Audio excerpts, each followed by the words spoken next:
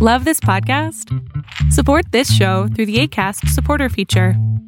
It's up to you how much you give, and there's no regular commitment. Just click the link in the show description to support now.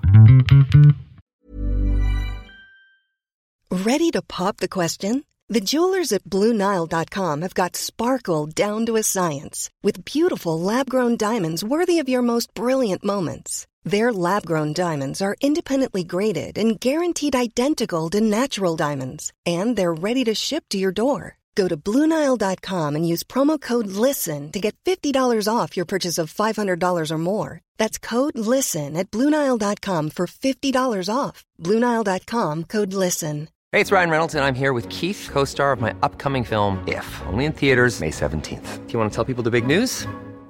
All right, I'll do it. Sign up now and you'll get unlimited for $15 a month and 6 months of Paramount Plus Essential Plan on us. MintMobile.com/switch. Upfront payment of $45 equivalent to $15 per month. Unlimited over 40 gigabytes per month. Face lower speeds. Videos at 480p. Active Mint customers by 531.24 get 6 months of Paramount Plus Essential Plan. Auto renews after 6 months. Offer ends May 31st, 2024. Separate Paramount Plus registration required. Terms and conditions apply if rated PG.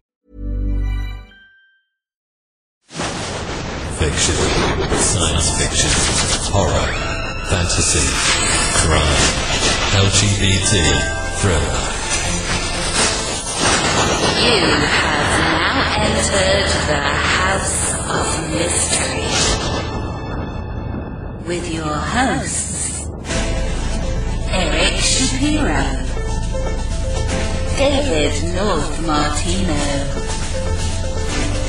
John Copenhaver, and Al Warren. Heard on QC 106.5 FM Los Angeles, 102.3 FM Riverside, and 105.0 AM Palm Springs.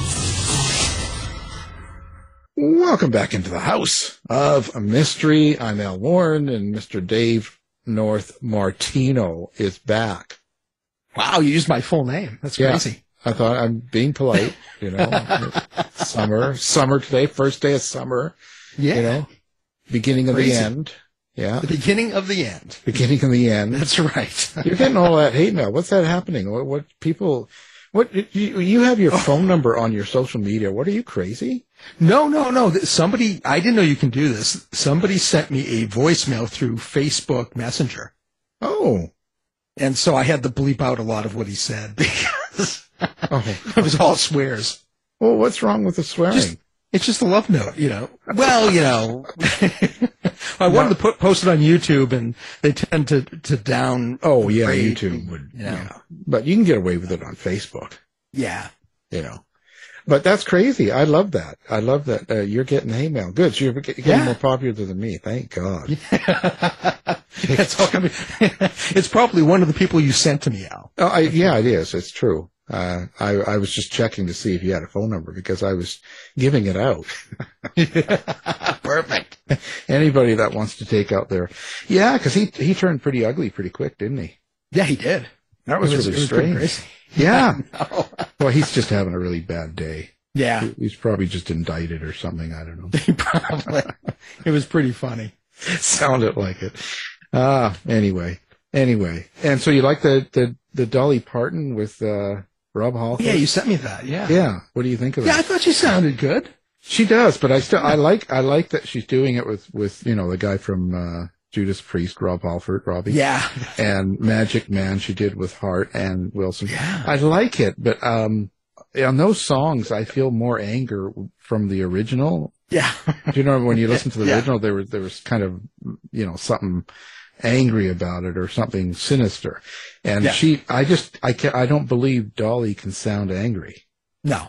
Do you know what I mean? It doesn't sound, but she's got a good voice, and I'm glad they're mixing things up. That's the way it should be, I think. You know? Yeah, it's fun. It's going to be an interesting album, that's for sure. I was surprised because I didn't think Ann Wilson sang that song anymore. Magic Man. Well, right, because of the controversy. But you know, she did it for Dolly. Yeah. Well, I guess Dolly can get anybody to do anything. Oh, I would too. Well, she seems like such a nice person. That's why to have her sing an angry song. Songs, exactly. Gotta get her angry. Gotta get her angry. Go call her name. No. See, nobody wants to do that. No. Well, speaking of anger and all of the unrest and stuff, we have an author on today that's kind of he's writing about the 1800s and the unrest back then and the Civil War and all the problems that were going on and how we're sort of almost back there now today. It's just the names have changed, but there seems to be an ongoing battle. So. His books, he's got The Journey and Journey Volume 2. He's got other ones too, so we're going to talk about his writing and everything like that. So Mr. Gary V. Brill, thank you for coming on the show. Thanks so much for having me, guys. It's a pleasure to be here. First, why did you decide to write in that time period? Like the two Journey books is during that time period of, the wars and Constitution and slavery and all that stuff. Like, what drew you to that subject? I actually started it as a short story after reading some articles. I was living overseas at the time in Budapest, Hungary. We were there for 10 years. And I started reading about how people said that if you knelt during the national anthem and everything, that you were disrespecting the flag. And my feeling was that you were always representing what the flag stood for, which was the freedom to express yourself. And so I wrote a short story called The Banner about black involvement in the coming to be of the song, The Star-Spangled Banner. And I got to the end of it, and I just kept going. It took on a life of its own. I intend for it to be a 4-volume series. I started out with, I knew where I was going to start. And I want to end in 1965 on the Edmund Pettus Bridge. That's always been my target, to get there. And I figure it's going to take 2 more volumes to do that. Right. Well, it's certainly an interesting time. I know I do a lot of the books I write. I go back in time, the 20s and different times. And it used to always surprise me when I'd go through the book or go through the papers of the time day to day, all of the same battles and fighting that was going on in the papers and their version of editorials. It's much the same as it is today. Why do you think this just keeps on dragging on over and over and over again? I think a lot of it's just a human need for one group to feel more powerful than the other. I mean, and I kind of touch on that in the book directly when James's 2 boys are younger, and they ask him why life is the way it is. And he just says as simply as he can that it's all about standing on somebody else to feel tall. And, the belief that some are superior to others is deep-seated in most social structures around the world. Power is derived from controlling others, and that's the definition of power, to control others. And that's what it's been. They came to this country against their will and without anything. And so they never were allowed to get anything, and they're still not allowed to get anything. And the wrong is still happening today. And I think more people are beginning to get a little sympathetic to that fact that this kind of garbage is still happening today. And the example I like in my books, the Woodman family, lives in the present day and is always looking forward. But the people, their enemies, the slave chasers, the slave hunters, the racists and everything, they live in the past and they want to stay there. And that's very similar, I think, that you'll find is happening today. That resonates. Oh yeah. Yeah. It's just, I don't know what to say about it. It's terrible. Did you have the idea of what you wanted to write before you had, let's say, the characters like the Woodman family and that, or did you have the Woodman family first and then you decided to put them into this? Like, where did it start for you? Yeah, I had the story in mind first, and then I gave birth to the characters, and it kind of went that way. And you're kind of old to be giving birth. Yeah, I know. But see the gray hair. Yeah. But I heard another guest of yours speak about, I think it was Wanda Morris, said that she outlines the whole book before she starts, and I can't really do that at all. And you can find, if you read through the reviews on my website, you'll find that a lot of them mention that readers feel like they're sitting in a room listening to a conversation between people, which is how I write. This is going to sound weird, and I heard you don't like weirdo writers, but it's not true. Come on, Dave wouldn't be here. That's right. Yeah, there you go. But I really do create these characters, and I put them in a situation, and I get a chair and I sit in a corner and I write down what they say. And hopefully they don't notice I'm in the room. They never seem to, but and it's just a very natural flow. I don't really have to do much thinking once they get going, and I just write it all down as it comes. And of course, with a lot of editing later, but that's just the way I do it. So you really kind of write a conversation, and you kind of watch it and kind of and write it out. But it's kind of fun in a way. So you don't necessarily know what they're going to say or how they're going to take the story then, right? No, never. And characters just pop out of the ether all of a sudden when I need somebody. There they are. And like the character of May, who is crucial in the second book, and her description and everything. It just happened. I mean, I had no idea. I was kind of sitting here going, what are we going to do? This is happening, and I need to make a transition to this other scenery, this other motion in the story. And boom, there she was. Are you on drugs when you do this? No, I don't even. I tried once when I was still living in Budapest. I tried sitting down with a glass of wine and writing some, and I wrote about 10 words. So I don't yeah.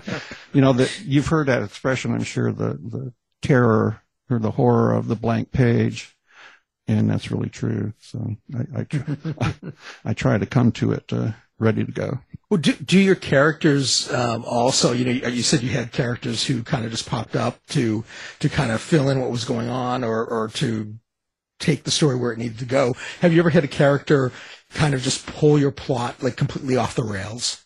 Not off the rails, but certainly change the heading slightly, if I can use that airplane term.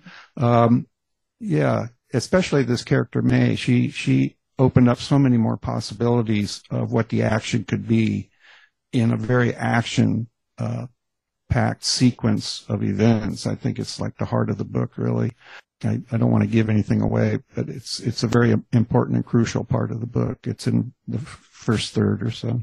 Well, you know, and you have them in exile in Canada. Well, thank God for Canada. Yeah. Yeah. And you'd be surprised how much I've learned, about, Black Americans in Canada and the civilization and societies that they formed up there. You know, they invented hockey, for one thing.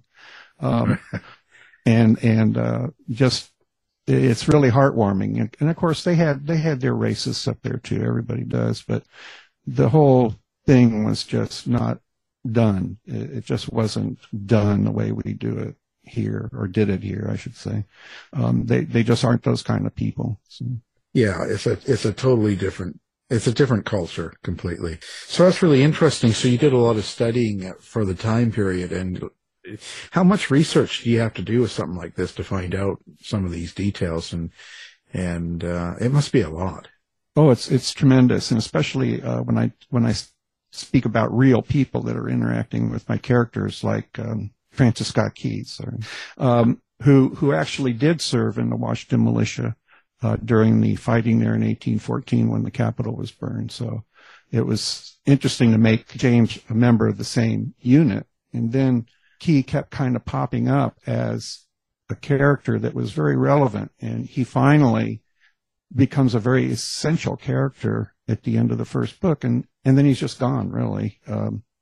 He kind of pops in once again, but he's not the reason for the story, so he just adds to it, and considerably. So my research is, I'm really proud of it. I really strive for accuracy in things like that: names, dates, places, weaponry, the horses people rode, the wagons, everything that I can read about and learn about, I put that in. Oh, yeah.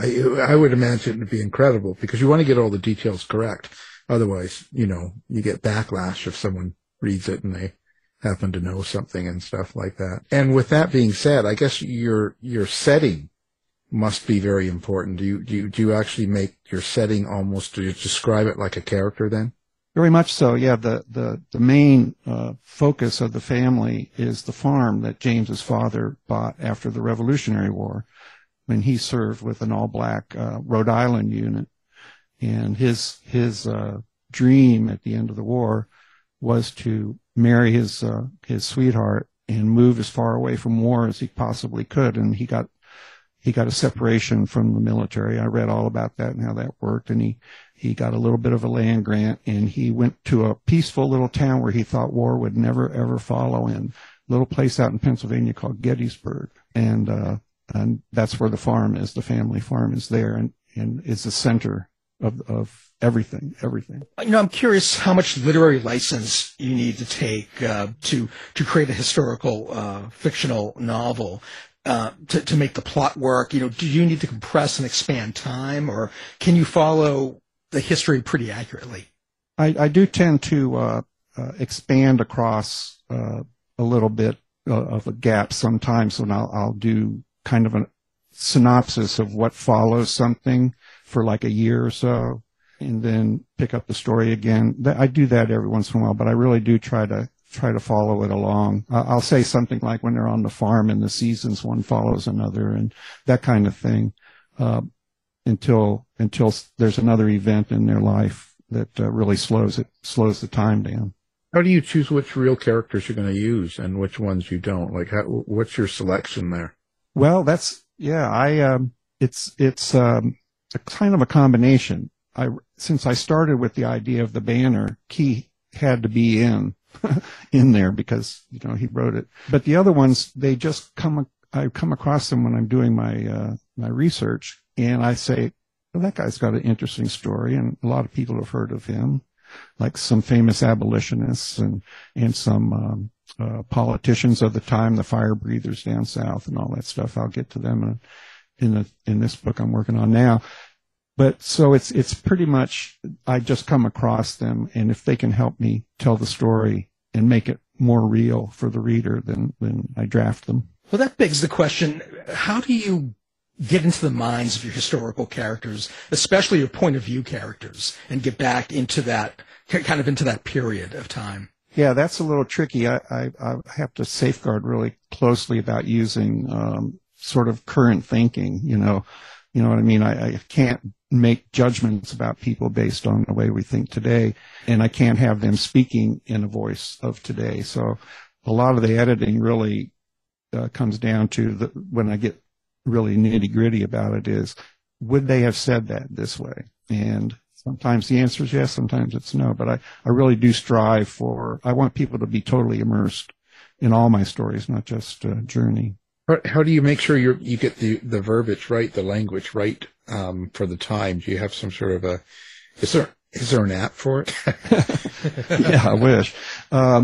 It goes along with the reading. A lot of the famous people have done a lot of writing, and it's easy to hear them speaking in their own voice, from the words that they left behind, and the deeds too. Sometimes, like especially the abolitionists, they made a lot of very famous speeches, but you can also just tell how they would react to an incident right in front of them. I don't think that's too much of a stretch. If something happens right in front of them, how would they react to it? Somebody's kidnapped or somebody's beaten or something, and that's about the only license I really take with other people's voices. Yeah, it's one of those. It's kind of, I guess you really have to think about it because, but I'm also thinking more about slang and catchphrases, things people just say back then that they don't do anymore.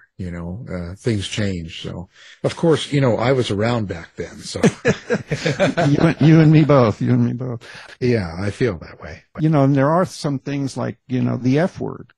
Nobody used the F word. Nobody said anything like that. And I got to make a note on the language here. And I also do a podcast that I've been doing. I have 3 episodes of it out now.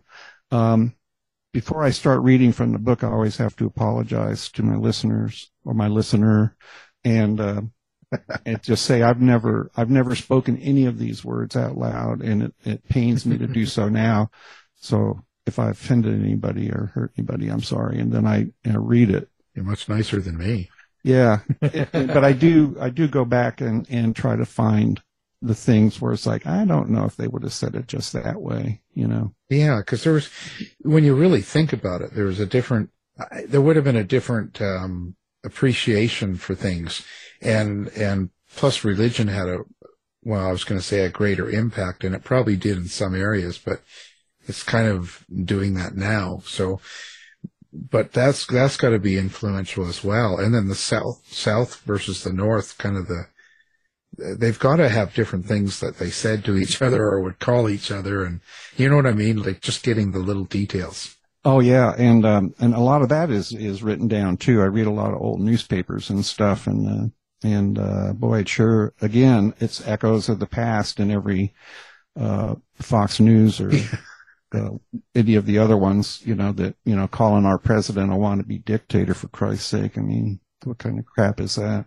Yeah. It's hard. The language is hard, but it's just a matter of reading and keeping at it. So far, I haven't gotten any comments like, oh, they wouldn't have said that, or that's the wrong kind of gun. Nobody had that gun. So I even introduced a pocket watch into the story, but first I did about 3 days of nothing but research on pocket watches to make sure I had one in the right time, in the right place, and the right look and everything. Right. So. Well, hopefully we get you some of that hate mail and stuff, people saying you got this wrong. You know, we'll try and work on that. But at the end of the day, so someone picks up book 1 or book 2. What is it you hope they take away from this besides the entertainment and the characters and stuff? What is it you want them to think about? Well, I think the real point, and we sort of touched on this already, is, you know, I'm trying to make the book and the podcast both. I want people to see that the issues of today they've been with us for an awful long time, and it's not getting that much better. I mean, sure, it's measurably better in a lot of ways, but in this urge to isolate the other, this urge to be better than others is really strong in people. You know, and when the Europeans came over here, they brought all their silly prejudices and ignorance and everything with them, and just really. Hey, I'm Ryan Reynolds. Recently, I asked Mint Mobile's legal team if big wireless companies are allowed to raise prices due to inflation. They said yes. And then when I asked if raising prices technically violates those onerous 2-year contracts, they said, "What the f*** are you talking about, you insane Hollywood ass?" So to recap, we're cutting the price of Mint Unlimited from $30 a month to just $15 a month. Give it a try at mintmobile.com/switch. $45 up front for 3 months plus taxes and fees. Promo rate for new customers for limited time. Unlimited more than 40 gigabytes per month. Slows full terms at mintmobile.com. Planning for your next trip? Elevate your travel style with Quince. Quince has all the jet-setting essentials you'll want for your next getaway, like European linen, premium luggage options, buttery soft Italian leather bags, and so much more. And is all priced at 50 to 80% less than similar brands. Plus, Quince only works with factories that use safe and ethical manufacturing practices. Pack your bags with high-quality essentials you'll be wearing for vacations to come with Quince. Go to quince.com/pack for free shipping and 365-day returns. If you're looking for plump lips that last, you need to know about Juvederm lip fillers. With Juvederm Volbella XC and Juvederm Ultra XC, your lip look, whether it's subtle or bold, can last up to 1 full year with optimal treatment and no additional maintenance. Find a licensed specialist and see if it's right for you at Juvederm.com today. That's JUVEDERM.com. Add fullness to lips in adults over 21 with Juvederm Volbella XC or Juvederm Ultra XC. Do not use if you have severe allergies or a history of severe allergic reactions, or if you're allergic to lidocaine or the proteins used in Juvederm. Tell your doctor if you have a history of scarring or taking medicines that decrease the body's immune response or that can prolong bleeding. Common side effects include injection site redness, swelling, pain, tenderness, firmness, lumps, bumps, bruising, discoloration, or itching. As with all fillers, there's a rare risk of unintentional injection into a blood vessel, which can cause vision abnormalities, blindness, stroke, temporary scabs, or scarring. For full, important safety information, visit Juvederm.com. Hiring for your small business? If you're not looking for professionals on LinkedIn, you're looking in the wrong place. That's like looking for your car keys in a fish tank. LinkedIn helps you hire professionals you can't find anywhere else, even those who aren't actively searching for a new job but might be open to the perfect role. In a given month, over 70% of LinkedIn users don't even visit other leading job sites. So start looking in the right place. With LinkedIn, you can hire professionals like a professional. Post your free job on linkedin.com/people today. Hey, it's Paige DeSorbo from Giggly Squad. High quality fashion without the price tag. Say hello to Quince. I'm snagging high-end essentials like cozy cashmere sweaters, sleek leather jackets, fine jewelry, and so much more. With Quince being 50 to 80% less than similar brands. And they partner with factories that prioritize safe, ethical, and responsible manufacturing. I love that. Luxury quality within reach. Go to quince.com/style to get free shipping and 365-day returns on your next order. Quince.com/style. When you make decisions for your company, you look for the no-brainers. If you have a lot of mailing to do, Stamps.com is the ultimate no-brainer. Use the Stamps.com mobile app to mail everything you need to keep your business running with up to 89% off USPS and UPS. Make the same no-brainer decision as over 1 million other businesses with Stamps.com. Use code PROGRAM for a special offer. That's Stamps.com, code PROGRAM. Went to town with it when they started bringing in these, poor black slaves. And I just want people to think about this is a continuing problem in our society. There's no slaves, but there's still slavery. Yeah, it's certainly not over. You can change the law, but it takes a long time for it to blend into humans, right? Doesn't happen, overnight. And denying people opportunity or a chance just based on the amount of pigmentation in their skin is just deeply offensive to me. I grew up in the Army. My dad was a career Army officer, and I had friends. I had black friends and Asian friends, and believe it or not, he even had a Canadian. Oh, sorry. Oh, no. That's really going. But he didn't have to stand during the Pledge of Allegiance. Yeah. So we got to be good pals. But I grew up, one of my best friends in third grade was a guy named Earl, black kid. And to me, I never even heard the N-word until I was living off base and probably in sixth grade or so. Yeah, it's still very, I don't know, the whole thing seems weird to me. I don't understand where it's all supposed to go and what do people want? This whole, I don't know, I just don't get what's the end game here, it makes no sense. Yeah, exactly. And even Lincoln at one point was sort of behind they call it the colonial movement, which was to send all the Africans back to Africa. Well, of course, by the time they were getting around to that, they'd been here for a couple hundred years already. Yeah. And they weren't Africans. They were Americans. It says so in the Constitution. It says so in the law. You can't just say, I don't like the color of your skin, go back to Africa. And the guy would say, well, I've never been to Africa. What do you mean go back? So. Yeah. It's ridiculous. It's like sending me back to Canada. We already did that. Yeah, I know. Damn leftist, socialist, I'll tell you, you people.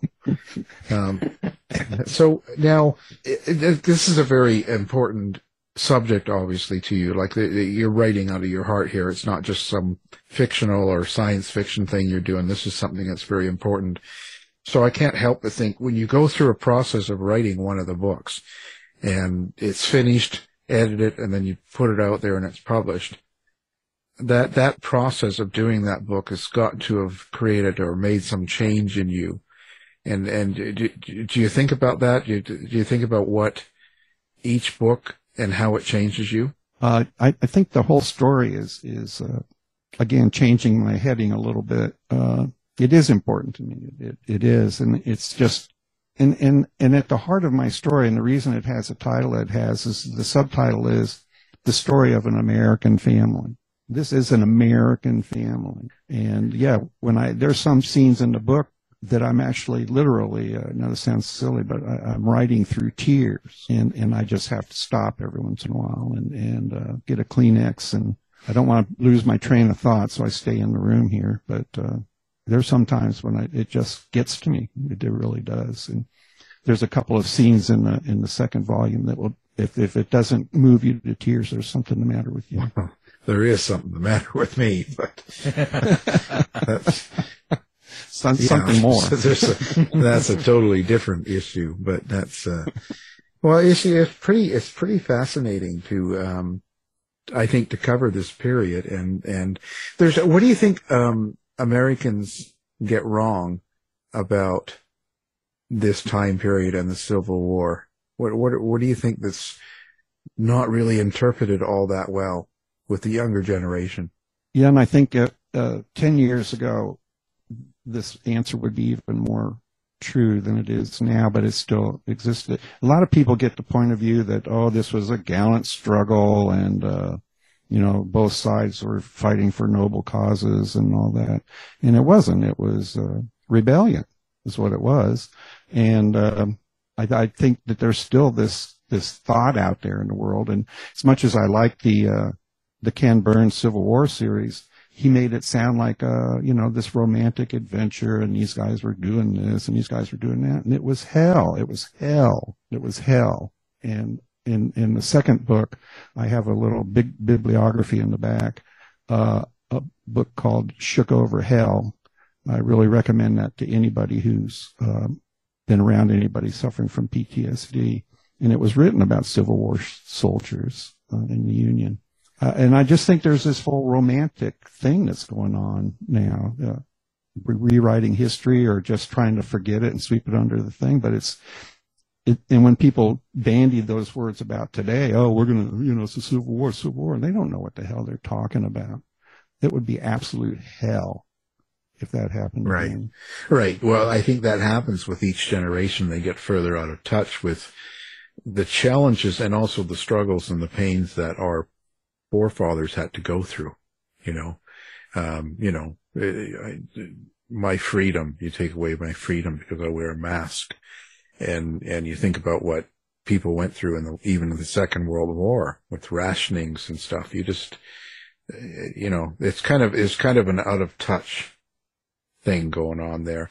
But one thing, but with the South, and me being a leftist Canadian, what I don't understand is, and from as far as back as I can remember, movies in the 60s and 70s with John Wayne and a lot of others, they glorified the South. It was always glorified in a sense. And if anything, a lot of the series and shows, the hero was a rebel from the South. So I don't understand that concept and how it became that. Yeah. And I've noticed that all my life too, living on army bases. And one thing I learned living, and a lot of them were in the South. Did you know that every Civil War soldier or every Civil War statue in the South is facing south so it can turn its back on the North? And they did that, of course, on purpose. It's silly. I think they just like that they rode prettier horses and had better uniforms and it shoots better in movies. I don't know. But you're right. You're right. It is strictly, kind of one-sided in the Union guys. They're not, I've got to stop calling them the Union. They were the U.S. Army. The U.S. Army guys are always made to look like the heavies and the bad guys. And, well, not always, but in the majority of them, you're right, especially back in the 60s and 70s. Yeah, anytime I'm watching old shows, I watch a lot of old shows, gets me in the head frame to do work, writing. And I'm surprised a lot of times about how the Southern guy is kind of like the hero or the star of the show, and it's kind of a big deal. And I thought, well, didn't the South lose the war? Didn't they want slaves and all that, all these bad things? Like, why would they be? And it confuses me. But then, if I ask the wrong person, they tell me to go back to Canada. So, yeah, right. Well, and another aspect of that whole rebellion thing is my dad was a West Point graduate and served with General Patton in the 4th Armored in World War II. My son is a West Point graduate who recently separated and is now working as a pilot like his dad did. But all of those people that graduate from West Point, Robert E. Lee and all the rest of those guys, they stood on the same grounds where my father and my son raised their hand and swore an oath to protect and defend the Constitution with their lives. And what did they do the first chance they got? It's like, screw you guys. I'm going home and fight for the other side. So I have a really deep antipathy towards the traitors from West Point. Yeah, I didn't realize. I mean, it's just... So you're doing this.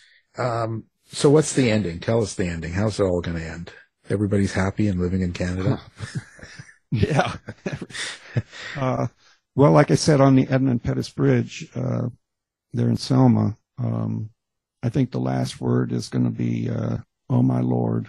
So when you're doing these characters and you're doing the good and the bad people and stuff, how do you write the bad character? How do you get your head into writing the people that are doing the evil things, so to speak, or the bad stuff? Well, like I said, I did live in the South for a bit, so it's real easy to sort of copy some of that voice. Also, I was a pilot for 30 years, and most pilots are right-wing, misogynistic, racist, extreme people. Not all, because there was me, but there's a handful of us out there that know which way is up. So I listened to a lot of this crap, flying over oceans and continents and stuff. And finally, when I got to be captain, I just told everybody to shut the hell up. Yeah, that's enough. Well, and then you should have just asked them if the world was flat.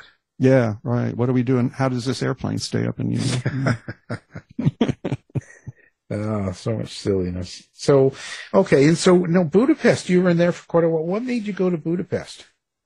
Well, it's a funny story. We moved there from Hawaii. We went to Hawaii for my job. I was a captain for Japan Airlines for 6 years out there. And when the contract came to an end, and my wife got offered a job in Budapest to run a radio station, a national radio station there for an American owner who she had already interviewed with for another position. So we talked about it and said, yeah, let's go. Because we had made an agreement when we got married, we're going to take the kids to live in Europe for a little while, but we always figured it'd be my job that got us there, not hers. So we went over for 3 years and stayed for 10. It's a very livable city, even with the Nazis in charge now. It's a beautiful place. And there was a huge expat community there at the time with a lot of things to do and get around, and the kids were perfectly safe there. Not a lot of drugs, no violence of any kind. The whole time I was there, 10 years, I think I read about 2 murders. Right. So yeah, we just stayed. That's all until the government, when the Nazis really started seizing control, they seized my wife's radio station. So. Oh, yeah. I was going to say you're so much closer to the point, with Russia and everything. It's just so much. I would think there would be that worry a little bit. Oh yeah, yeah. There's still Russian signs up. They're written in 3 languages because they haven't been gone that long. Or it wasn't when I was there. They hadn't been gone that long. So right. And the way it's going, it won't be that much long before they get back. I'm still just absolutely flabbergasted that they were ever let into the EU. It's just the biggest mistake they could have possibly made. Yeah. Well, we did look at moving up there actually when we came home, because we're retired and we can pretty much live anywhere. But you guys make it hard for us Southerners to get in there. So. Yeah. Well, there's enough problems as there is. We don't need. We don't need any more, Yeah. No more itinerant pilots wandering. Well, yeah, they come up with their guns and their ideas, and then they spread it, and things get worse. Yeah, of course. We don't need that. Well, anyway, so what's coming for you next? What are you working on now? I'm simultaneously researching Volume 3, and I'll probably start working on that. At least the initial parts of it pretty soon here. But I'm also redoing a manuscript that I wrote when I still lived in Hawaii when I was flying for JAL. It's an aviation crime, sex, drugs, rock and roll, and a whole lot of flying is how I think of it. And so I'm writing very familiarly with all those subjects. So I think it's a very real book, and I actually got an agent the first time I showed it to anybody, and he showed me all these really polite, nice, handwritten rejection letters from well-known people, because they all said the same thing. There's no hero in this story. This is a very interesting read. You have an interesting style. There's no hero. We can't use it. So, but nowadays the anti-hero is a lot more popular than it was back then, I guess. Yeah. So I'm pulling that out and dusting it off, and I hope to have that out in another month or so. So you had a lot of sex parties when you were a pilot? No, I've always been I'm not the guy with the girlfriend in every airport. I was married when I started flying, and that didn't work out. And then I had a long-term girlfriend, and she got killed, and I had another long-term girlfriend, and I got married. I'm kind of boring that way. Oh, that's too bad. We have to change that. Well, that's fascinating. So listen, now your podcast, what are you doing on your podcast? Like, what do people get from that when they tune in? The podcast is called Gary Talks too, because my Facebook page is Gary Loves to Write. So this one's Gary Talks too. And again, I spend the first half talking about pretty much what we were talking about in the first half, about the issues raised in the book and how they are still very much in our daily lives now, just with different names, but they're still here. And then the last half, I do a political rant where I get to have a little fun at somebody else's expense. So. Wow, you go. I mean, the political thing is hot. I know a lot of people that do those things on the side, and they get a lot of attention when there's politics involved. There seems to be a real thrill involved in people fighting over stuff like that. So, you know. Well, in my last podcast, I try to do one every 10 days, and the last one in my political rant, I brought up the fact that Rhonda Santos would make an excellent drag performer's name in Florida. You know, Rhonda. Yeah. Yeah. And if I hear all those things, and boy, that would make somebody awfully mad down there. But yeah, I just have a little fun with it. It's really kind of harmless fun, and I don't ever want to, make anybody feel really ridiculously bad or anything. I quote people, and in fact, that usually makes them feel bad enough. Yeah, that's enough. Yeah, it's kind of crazy the way everyone treats each other overall nowadays. It's just bizarre, because there's so much good to live for that it's just it's crazy. People's attentions are focused on stuff like that, Yeah, life's too short. I mean, I don't have time to be angry and pissed off about every little thing. I just don't. Yeah. Like I don't have time to worry about a drag queen reading books in a library, or I just don't worry about it. It's just silliness. Until something actually happens, it's a problem. Why all the hype? Yeah, until some drag queen beats a group of children to death with the biography of some baseball player they don't like. Until I read about a mass murder from a drag queen with a book, I'm not going to worry about them. Well, when I actually hear about a drag queen actually sexually assaulting a kid in a bathroom, or anything like that, even 1/10 of what you hear about going on in the Catholic Church. Oh, yeah. I mean, come on. I mean, that's just ridiculous. But, I don't know. Anyway. So, and now Budapest, you wrote a book about Budapest as well? Yeah, it's called Driving in Budapest. And it's no more about driving in Budapest than Moby Dick is about Wales. But it is about Budapest and life in Budapest. And I think it covers it. A lot of expats read it and gave me a lot of good feedback. And it's 5 short stories. Each one's about 30 to 40 pages long on different aspects of what it would be like if you did drive in Budapest, and how that's a rhythm that moves through. It's a common thread through all these people's lives that are in these different stories. Well, it's interesting. So let's now, you're doing social media, website, and all that. Let's give out all the information. Sure. How do people find Gary? Okay, my website is www.gvb, that's my initials, gvbwrites.com. And my email is gary@gvbwrites.com. And I have the podcast, as I said, on Gary Talks too, and there's a separate email for that if you want to connect, and it's the podcast at GVB Rights. And I'm also on Twitter at Reader Reclusive, and the same at Instagram at Reader Reclusive. Well, not on TikTok yet? No, and I'm not giving out my phone number either. Oh, no. Just when someone asks for it, just give them Dave's. I will. Yeah, that's what I do. Whenever the hate mail comes in, I just send them their way. In fact, I even give out his address. Why not? Oh, man. You know, he knows Kung Fu and all that stuff, so, you know. Oh, okay. Yeah, it's all He's set. okay. Yeah. He can handle it. When they see him out there with that knife swinging around, they just kind of, this is crazy. They keep going. But I really do love to hear from people. I haven't really received any negative comments. I've had one thing that came up in a book club when on the driving in Budapest is some of the people were angry at me and said, "Why did you kill this character?" And I said, "I didn't kill him. You did." I left it very nebulous. You know, it's one of those things like, yeah. And so when I told them that, you should have seen the look on all these people's faces because they were all like, "Well, you killed this guy." No. Yeah. You did. Yeah, you murderer. Yeah. So it's always nice to hear from people, and you know, I'm always very flattered that someone would take the time to drop me a line or something. Yeah, it's good. And you know, and the negativity will come, but it's not a big deal. Because even it doesn't matter if you really look at the big picture. Even the best writer, or even Stephen King gets 1-star reviews. Doesn't matter who you are. You can't please everyone.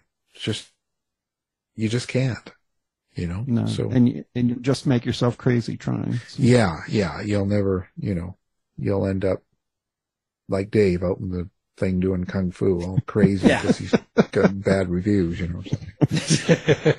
Never going to win there. Well, okay, now we'll have everything up on our website so people can find you with one click. It's simple and easy. And, of course, the books that we kind of talked about, well, we talked about all your books, but The Journey, and it's the story of an American family, and we're talking about Volume 1 and 2, and the author, Gary V. Brill. Thank you for being here.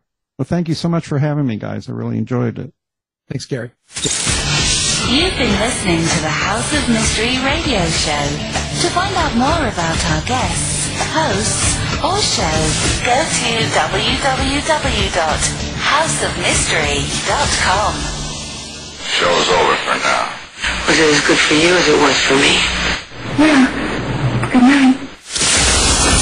This has been a production of Something Weird Media. I'll be back. You've been listening to the House of Mystery radio show.